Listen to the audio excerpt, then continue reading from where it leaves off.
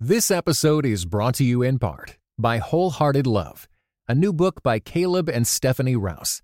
Overcome the barriers that hold you back in your relationships with God and with others, and delight in feeling safe, seen, and loved with Wholehearted Love. For more information, go to Tyndale.com.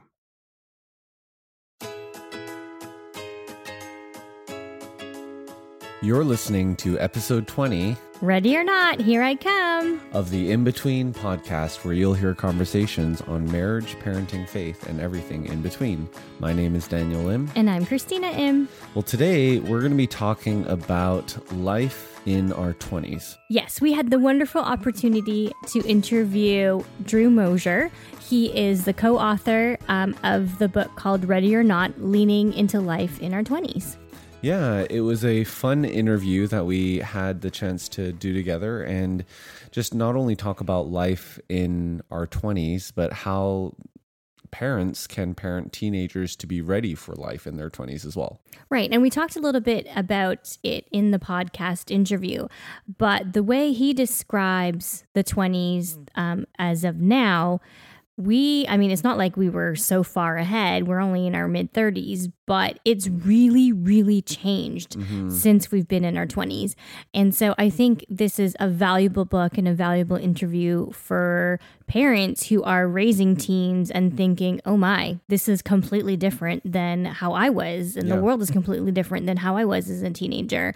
So we can't necessarily parent the way we've been parented or the way that we grew up. Yeah, as well as if you are in your 20s or your 30s, single, dating, engaged, or married, this is going to be a great interview for you to kind of lean into as you learn about leaning into life, using their subtitle, Leaning into Life in Our 20s, but also beyond that. So if you go to inbetween.org/episode 20, you'll get links to his book, to learn a little bit more about Drew and the ministry that he leads, as well as to get some awesome, and I don't think we've really ever mentioned this, but how great our social media is because of you, Christina, and all the shareable images, the quotable images that you create. So if you're wondering where all those are coming from, Christina creates them and she puts it in every episode show notes. So if you're looking for some inspiring advice to Instagram, tweet, or Facebook, feel free to grab those images and share them.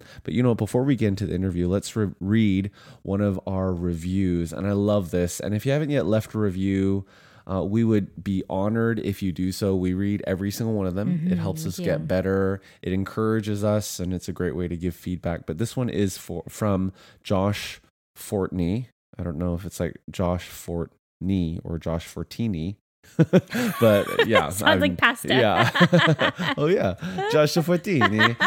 So 5 stars. Title is easy ! And this is what he said. I love how easy and fun the Ims make marriage out to be. It's not done from a point of pride or naivete, but it's a wonderful testimony of two like-minded people enjoying the heck out of each other. Such an encouragement to my marriage. Oh, I enjoy the heck out of you. I enjoy the heck out of you too. Me and you, not necessarily Josh Fortney, but we enjoy his comment, right? Okay, that was weird.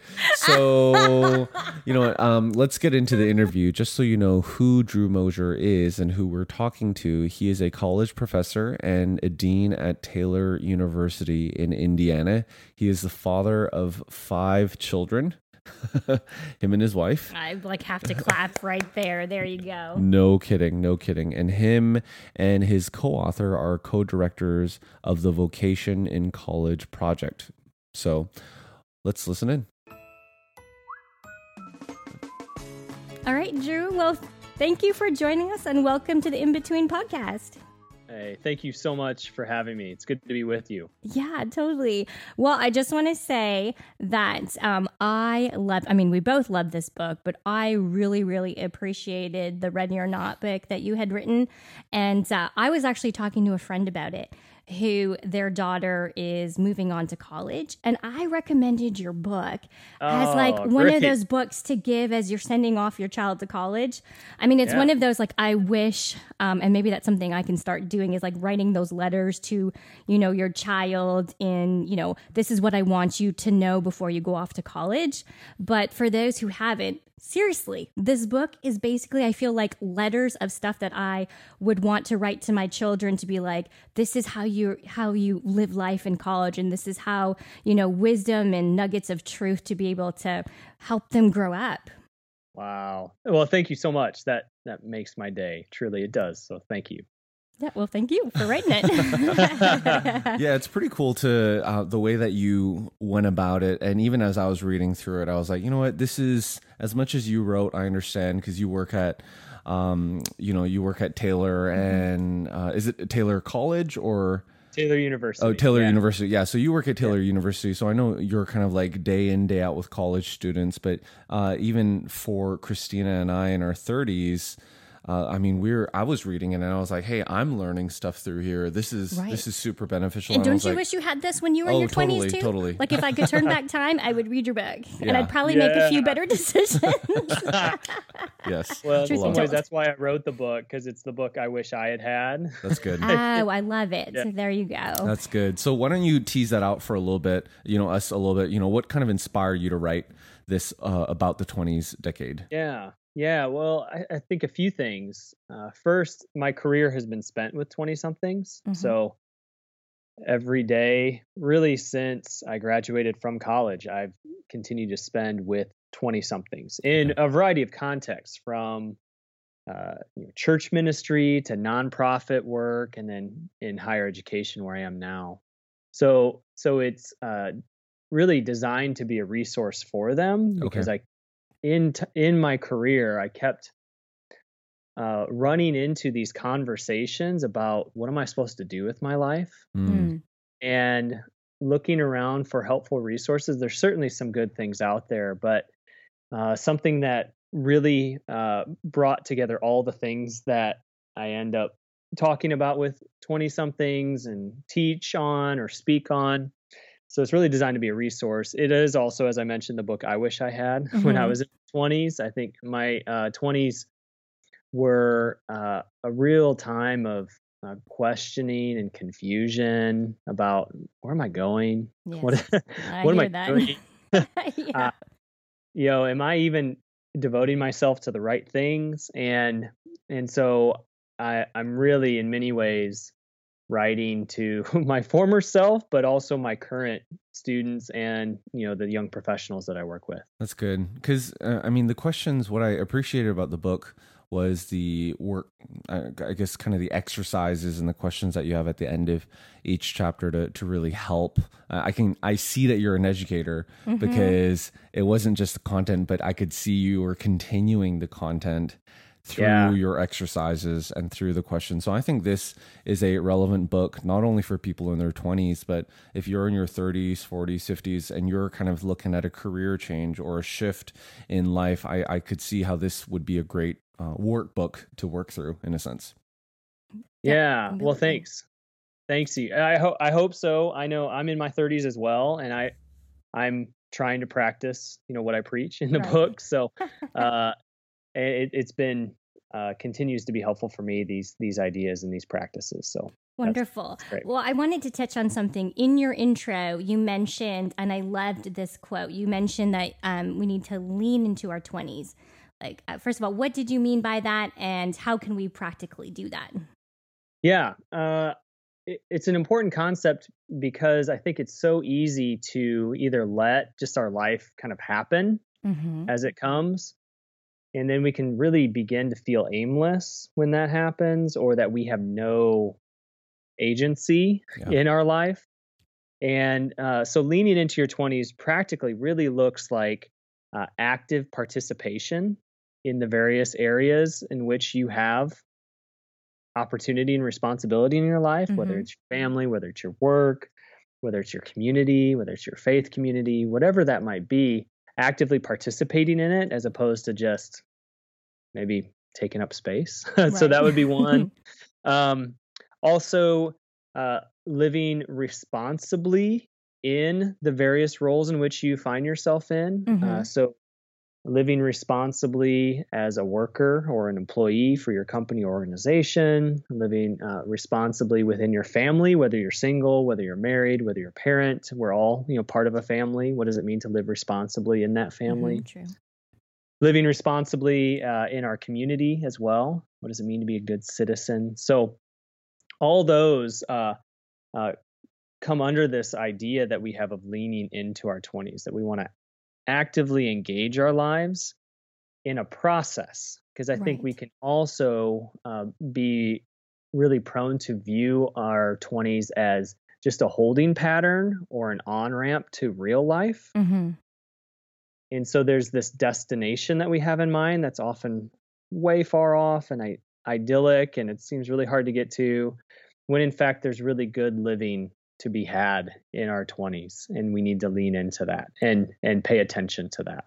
Mm-hmm. Perfect. Yeah, you're right. And it's interesting because when I mean, all of us are in our 30s here, and I mean, when we when you kind of think of what people in their early 20s are experiencing today and the world that they're experiencing today, I mean, many early 20-year-olds do not know life without Google. I remember without a phone. Yeah, exactly. It's like I don't know if my Hotmail address is still active, but I had an AOL one. I had you know what I'm talking about? Like I had a CompuServe email address. I had a Rocket Mail, and I'm really glad I still have it. Yeah. Right. So I mean, it's changed, and life is changing at such a rapid pace. Completely. Technology. I mean, we could go down the rabbit trail of AI and just everything that's happening there as well. But I mean, kind of staying away from that. When you look at social media and how social media is now affecting 20-somethings, I mean, how do you feel like the 20-somethings are dealing with that life is different because of that? Just kind of tease that out for us. Yeah, I think it's really challenging. And hear me out. I use social media. I'm not a Luddite. I believe that technology can be helpful to us, but I do think it poses some problems for 20-somethings because they can instantly see the millions upon millions of options before them for whatever they want to devote themselves to, whether it's their career, whether it's all right here in your hand. Yeah. Dating options, career, relationships, so many everything. options. Everything. There's an app for it. Yeah. Right. And that can lead to, what psychologists refer to as the paradox of choice, that we have too many choices and we become really paralyzed. Yeah. And it can be really hard. I think the other aspect of that is that particularly social media provides this ripe opportunity for us to feel like everyone else around us has it figured out. And we can look to everyone's Instagram feed and see what an amazing time everyone's having, what great food they're having, what cool place they're in. And then we can start to look around, our apartment or our home and think, what am I missing? Yeah. So I think there's this double binding message that 20-somethings experience, which is, first of all, to live it up and just experience as much life as possible before you have to settle down and become a quote unquote real adult. I think there's a lot of pressure to just have as much adventure as you can. And the underlying assumption is that adulthood is boring, which I hope not. I don't think so. Yeah. I don't think so, yeah. I don't either. But and then alongside that, though, there's this other competing message, but also figure out your life. Yeah. Otherwise, you're behind. That's I think I think current 20-somethings experience both of those in stereo, around their brains, around their hearts, around their souls. And I think that's really challenging for them. Yeah, because when you look at who pops on social media and you compare yourself with, what have I accomplished? And you write about this in your book. It's like, what have I accomplished in my life? And look, Mark Zuckerberg is like the same age as me, and he has billions of dollars. And I'm like, what have I? And he didn't even, did he even graduate? I mean, like Bill Gates, did Steve Jobs graduate? It's just like, you kind of, it's so easy to compare your behind the scenes with everyone else's highlight reels. Completely. That it's something that you didn't get to see really before that aspect of social media. So how do you counsel 20-somethings? And it's not even just 20-somethings. I mean, I mean, I struggle with this sometimes too. So it's just how do you just counsel, how do you counsel our listeners in the way that we so often compare ourselves, with others via social media? What kind of advice do you want to give them in light of all that? Sure. Well, I think the first thing I would say is regulate how much you're on it. Give yourself an audit of how often you're checking, and there are apps that do this, I think, but how often you're checking these sites, how much time you're spending on these sites, and then try weaning yourself off of them a little bit.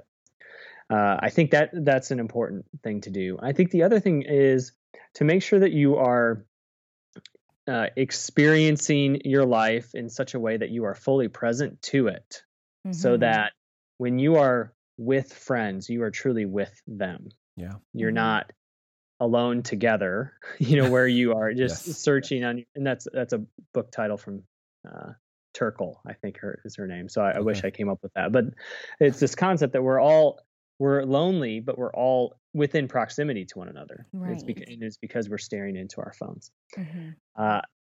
So make sure that we're fully present to the things that we are called to attend to in the here and now. And also, I think too, it's really important for us to make sure that our lives have roots near us, that we're not just pining for whatever is way off over there. And the only way we can experience it is through social media. So if we have things that we are invested in locally, we have people that we're invested in locally, then we're not as prone to look to social media for those comparison reasons. I don't know who said it, but I've heard it so often that, comparison is the thief of joy. And I think it's attributed to a lot of people. But probably Abraham Lincoln. Probably Abraham Lincoln. Or Churchill. Yeah. Yeah, it's amazing. I'm sure Mother Teresa, she says a lot. That's good too. That's right. Right. That's right. But I think that we need to take that very seriously, that the comparison trap is only a thumb swipe away. Yes. Yep. No, that's great. Yep. Andrew, I think you are in such a wonderful and unique position, whereas you had talked already that you work with college students, but you're also a parent. And so I think it's wonderful that, as I was reading this book, that you had a lot of advice for people who are in their 20s. But I was reading it as well as, okay, so what could I learn that I went through in my 20s? What could I do better? But also, as our kids are growing up, these are things that maybe I can, help them understand and unpack. And so we would love for, the rest of the podcast, if you could help us do that, if you could unpack it for those who are in their 20s, but also for those who are parents that have, those teenagers who are creeping up about to go to college or, leave the home. So, and you broke up your book into different chapters, into different titles of things that, a lot of the issues that the 20s go through. If we could kind of, unpack it one by one, I think that would be so helpful for our listeners. Yeah, I'd be happy to. Awesome. Thank you. So the first one is family. And I love the part that you were talking about, especially in the family section, where in our 20s, we can kind of have that feeling of being in between. So what did you mean by that? And what are some things that in our 20s and raising, kids who will be in their 20s that can help them, feel more connected with their families? Sure. Well, that in-betweenness, I think, manifests itself in some really simple ways, but they're pretty profound. So one would be, to what extent are your parents still supporting you? When you're in your 20s, there very rarely is there this firm cutoff from that. And it's often not talked about explicitly. True. And so there is this kind of navigating somewhat of the awkwardness way, Dad used to fill up my tank when I'd come to visit. Now he's not. What does that mean? Some of those things. Is he angry at me? Right. Or why aren't they paying for dinner anymore? Yeah, dinner. The restaurant is a classic one. Yeah. How are we doing these bills? Right. That's right. Exactly. And then there's also, though, this in-betweenness in terms of maybe family expectations for what role you should be playing in a family or what your addition to the family should look like. So I'm thinking of a lot of single 20-somethings who have parents who are just wondering, hey, you seeing anyone? You know, Yeah. and there's a lot in that question, right? Mhm. Or if they're young and married, when am I going to become a grandma or when am I going to become a grandpa? You know, and those carry a lot of expectations that, hey, wherever you are right now is not quite where we want. And even they're well intended often, but they do carry this assumption that, hey, you're not quite there yet where we want to see you go. So there's that in-betweenness, I think. And then I think it's also reinforced in a lot of our faith communities. So churches have they don't know what to do with the vast expanse of 20-somethings often. So they'll have singles ministries, or they'll have young married small groups, or, you know, and there's so much can happen in that 20-something decade that it's really hard to know how to engage it from, you know, from family members, Right. from church, right? So I think that that's part of the in-betweenness. The wait is over. Find out what happens in the thrilling conclusion of the 12th Dead Sea Squirrels book, Babylon Breakout. Hi, I'm Mike Naraki, co-creator of VeggieTales, voice of Larry the Cucumber, and author of The Dead Sea Squirrels. Get ready for more daring rescues and hilarious jokes as Merle and Pearl and their animal friends embark on a ridiculous mission to bust the kidnapped Gomez family out of Babylon, a Bible-themed amusement park with talking animals. Young readers will love the nutty misadventures of 10-year-old Michael and his friends, and will learn all about biblical life lessons such as forgiveness and friendship. Read all 12 Dead Sea Squirrels books. Available wherever books are sold. But, you know, I also think too that there's this balance that we talk about in the book of trying to navigate to what extent do you contribute to your family and to what extent do you receive from your family.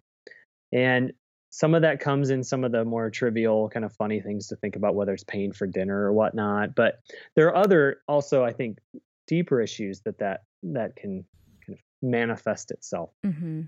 Whether it's, you know, how often do you show up on holidays, or, you know, I think there's the family roles shift as more adults enter into it, and 20-somethings are kind of in that space. That's right. So, yeah. So, as parents then who are raising, you know, teenagers and whatnot, I think a part of me would be like, okay, so do we need to sit down and have these discussions? Like, okay, so when you turn 22, you're going to pay for your own meal. Like, do you know what I mean? Like, how can we sort of help our children navigate where their space is in the family? Yeah, and I think and I don't mean to put all this on parents not talking about it. That's not, you know, at all what I mean to say, but rather I think most parents want to just love and care for and support their adult children. Oh, completely. But are also concerned about enabling them. They don't want, you know, they want them to kind of get out on their own and stand on their own 2 feet as well. And it's hard to know when to maybe pull back a little bit, some of that support. But I do think it is helpful, I think, to talk, just say, hey, we love you. What does this look like moving forward? Yeah. Right. I love that. Help me understand, what role do you want to play in our family as an adult? And here's the role we would love for you to play in this family, because here's what you bring to our family. But we know that your life is changing. You're moving to this other city, or you're starting this career, and we just want to continue to have a healthy relationship with you as, you know, a father and a daughter, or, you know, whatever the relationship. I think it is important to sit down and talk. We don't have to have this, okay, here's when I'm cutting you off. You know, that'll feel pretty Count down the days. Right. So start pinching your pennies. But I do think to have more open dialogue about, hey, this is different. You are not a teenager anymore.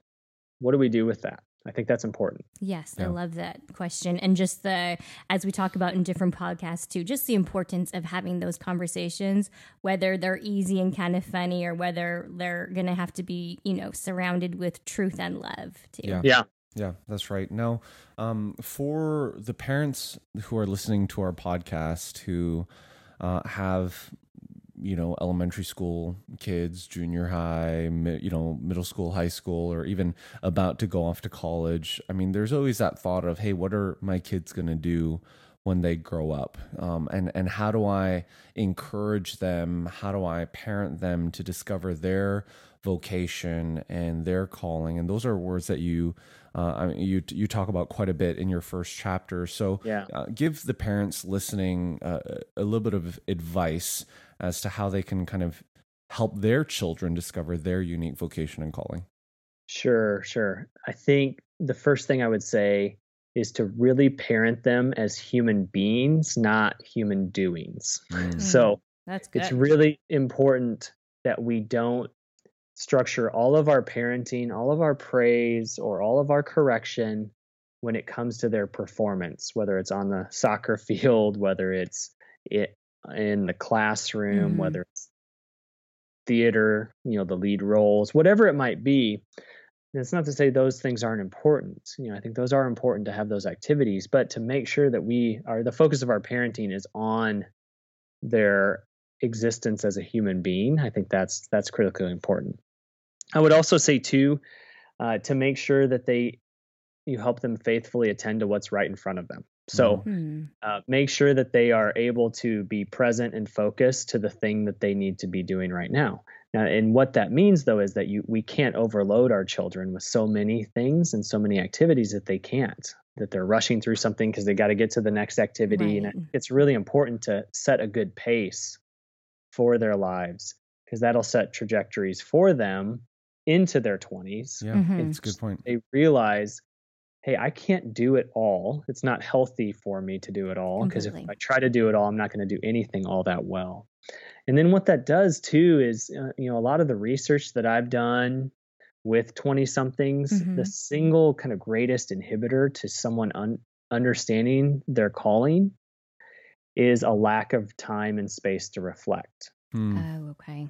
So, but you need to check Instagram. Well, that's part of it, right? So that gets How many likes do I have in 3 seconds? Yeah. Yes, right. Just obsessively checking it for something. Yeah.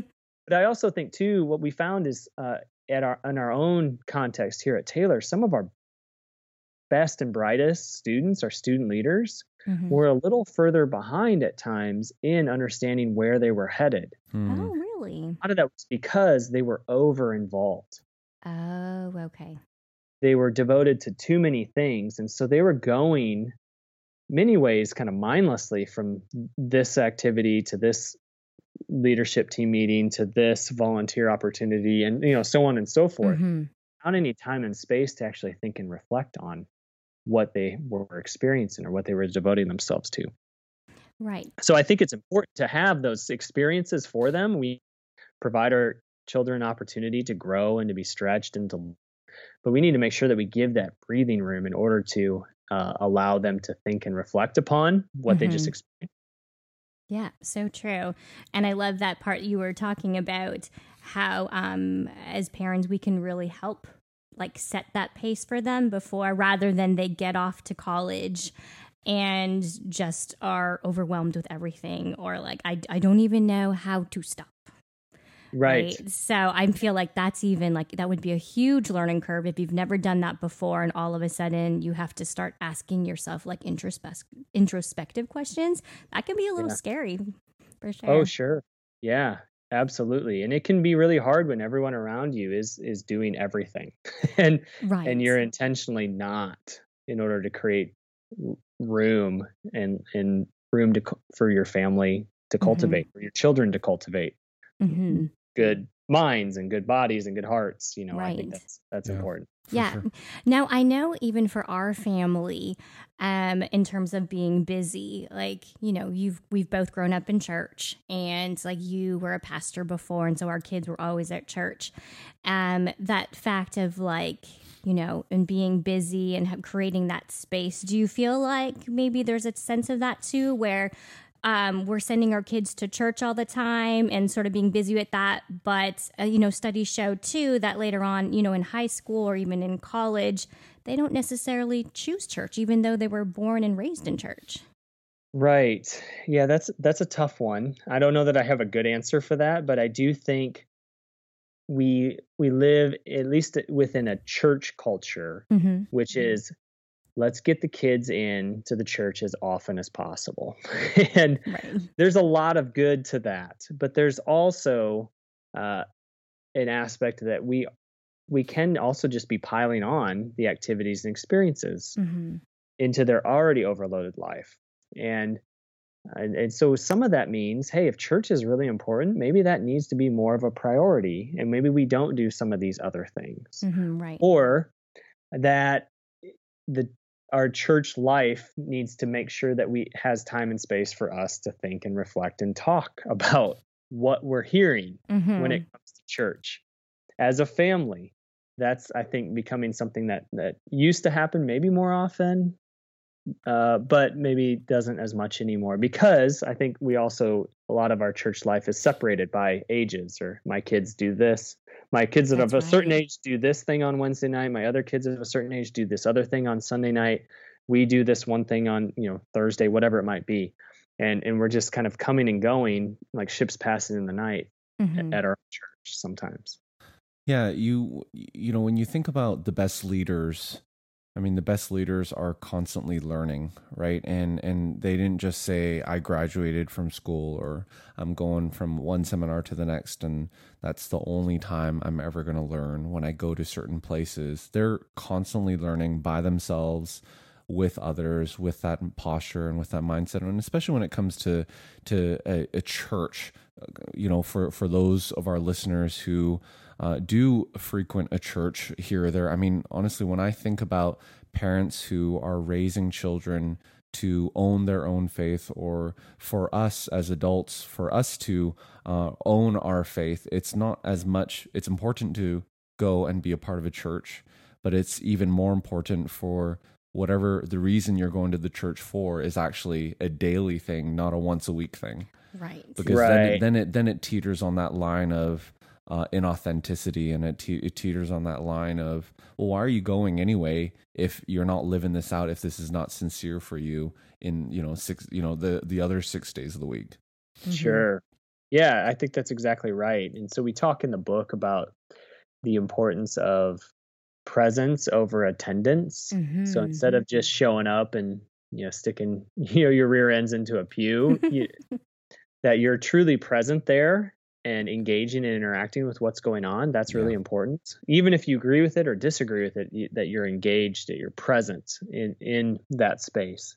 Yeah. And then the other thing we talk about is investment over consumption. I think it's easy for us to get into this mode or mindset that we go to church to get something that we want. And as opposed to saying, no, we come to this faith community to invest in it. What does that look like as a family? What does that look like? That's a game changer. Yeah, and that's something a lot messier too. Yeah. Sure. But it helps us, my wife and I, when we think about our own kids' involvement in our church, we want them to not just be consumers of the programs and activities that they have, but we want them to invest in the community that is. Right. Which means that they don't always do, it's not always fun and games, because they can get fun and games here at the house. They have them, right. And they can get fun and games all over the place. But they can also serve the homeless, a meal. And even though that's not fun, that's an investment. And they actually come away with a deeper meaning and understanding of what it means to live in a faith community as a result. Yeah, that's good. Well, the last thing that we'd love for you to talk about is for all of our listeners, how we can better engage in community. So what kind of words? I mean, you have a whole chapter on community, but not only for the 20-somethings, but for, even as we were talking before the podcast, before we started recording, you with your 5 kids, I mean, you guys had soccer. We had soccer with our 3 kids, and it's just like rush, get home. Yeah. They're like, we want to eat oranges and pistachios. They have this thing The first time we came home from soccer, we had oranges and we had pistachios at home. Like literally we just bought a bag of pistachios. Like we never have pistachios in our house. Now every Thursday night they ask for oranges and pistachios and we're like, go to bed. We need to record this podcast with Drew. Go to bed, right? And they're like, we're hungry. It's like, go to. So I think they give them ice cream. First game. I mean, even better. Be expecting ice cream. Yeah. We'll have to pull that out next time. Yeah. Compliments of you. Right. So I mean, even there, it's like we're going and we know the people, we know the other parents. There is that sense of community when it comes to the soccer. But there are also other parents who are there who are standing all by themselves, looking at their phones. Mm-hmm. I mean, it's like we are so connected, more connected than we've ever been. But our society and our culture is lonelier, so much more lonelier than it's ever been. Sure. So give us some insight and wisdom as to how we can all do a better job at growing in community. Yeah, I think it's important to look at community in two different ways. One would be the affinity-based communities that we have. So if you have a hobby, you tend to gather with people who like those things. And that's important, for our own kind of sense of fulfillment and whatnot. But I think that's the easier one. Maybe we more easily will gravitate towards people who like the same things that we do. True. The harder one is the proximate community. So the community that's right around us. And I think a good gut check for that is, do you know your neighbors? Do you know the people who live on your block or on your cul-de-sac? If not, get to know them. I think that would be the place to start. It doesn't mean you have to throw this big kind of elaborate party, but I think even inviting them over for dessert, you have to do the dinner thing if that's too overwhelming. Just inviting them over for dessert, just to get to know them. And so something I'd say with our students, but I think it also applies to those of us in our 30s and 40s, especially if we live kind of in the suburban sprawl and we're not we didn't grow up in that particular context, is to say, if something bad happens to you and you need to take them a meal, do you have people who you are confident would sign up? Right. Yeah. I love that question. And if you don't, then I think you need to put yourself out there a little bit and try to reach out to people. Not to say, not just waiting for them to bring you a meal, of course, but I think we all need those people in our life who can just show up at a moment's notice. Totally. If things are hard. Or if people that you can just call if you're stranded, your car broke down and it's flat midnight. tire. I had that before. Yeah. We need those people, but a lot of that is we don't have that as much. And so we need to reach out to those people and get to know them and be hosts and hospitable. And I think it's really easy just to show up to the things that we've committed to, whether it's soccer, watch our kids, cheer them on, come home, give them those oranges and pistachios.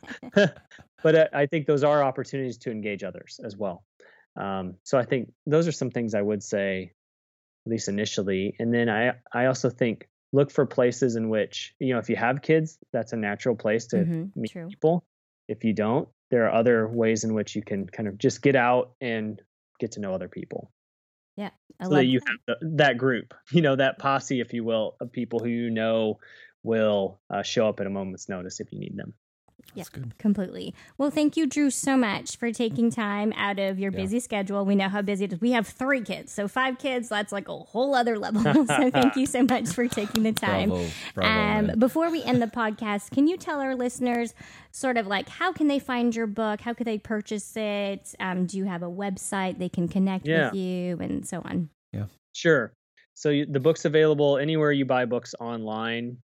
It's available at lifeway.com. It's available at amazon.com. It's available at barnesandnoble.com, christianbook.com, anywhere that you can find books online. It's there. Audible as well. There's an audiobook if that's your thing. Oh, great. You can go to my website at understandyourcalling.com. Oh, that's a solid website name, I'd say. That's good. Yeah. And And you can check out, more about some of the things that I do and more about the book there if you want to learn more about it. Fantastic. Well, thanks, Drew. Yeah, thank you so much. Really appreciate it. Well, I hope you enjoyed that interview. It was fun for us to do. Yeah, it was our first interview that we were actually able to sit down and do together. Yeah. We've done other interviews in the past, but for one reason or another, only one of us could do it. So it was cool. Yeah, so be sure to go to inbetween.org/episode 20 to download the show notes. And next episode, we are going to be talking about the importance of asking good questions. Yes, and continuing to do so. Mm-hmm. So I know a lot of times when we're dating, it's all like question after question after question, trying to get to know each other and trying to find out if we're compatible. And then engagement, you're going to your premarital counseling, all these questions that are deeper. And then in marriage, sometimes we just feel like we know each other enough. And so we stop asking questions. But I think we should continue doing that. Yeah, because there's a lot still. I mean, we're consistently changing, and there's a lot still that we can learn about each other. So we're going to give you some great questions to ask if you're dating, if you're engaged, and also if you're married, to just spur up new conversations, to encourage your date nights. And if you haven't yet downloaded our date night ideas, be sure to do so at inbetween.org, because we give you kind of the splurge option and the save option as well. So let's connect on social media at InBetweenShow, and we will catch you next time.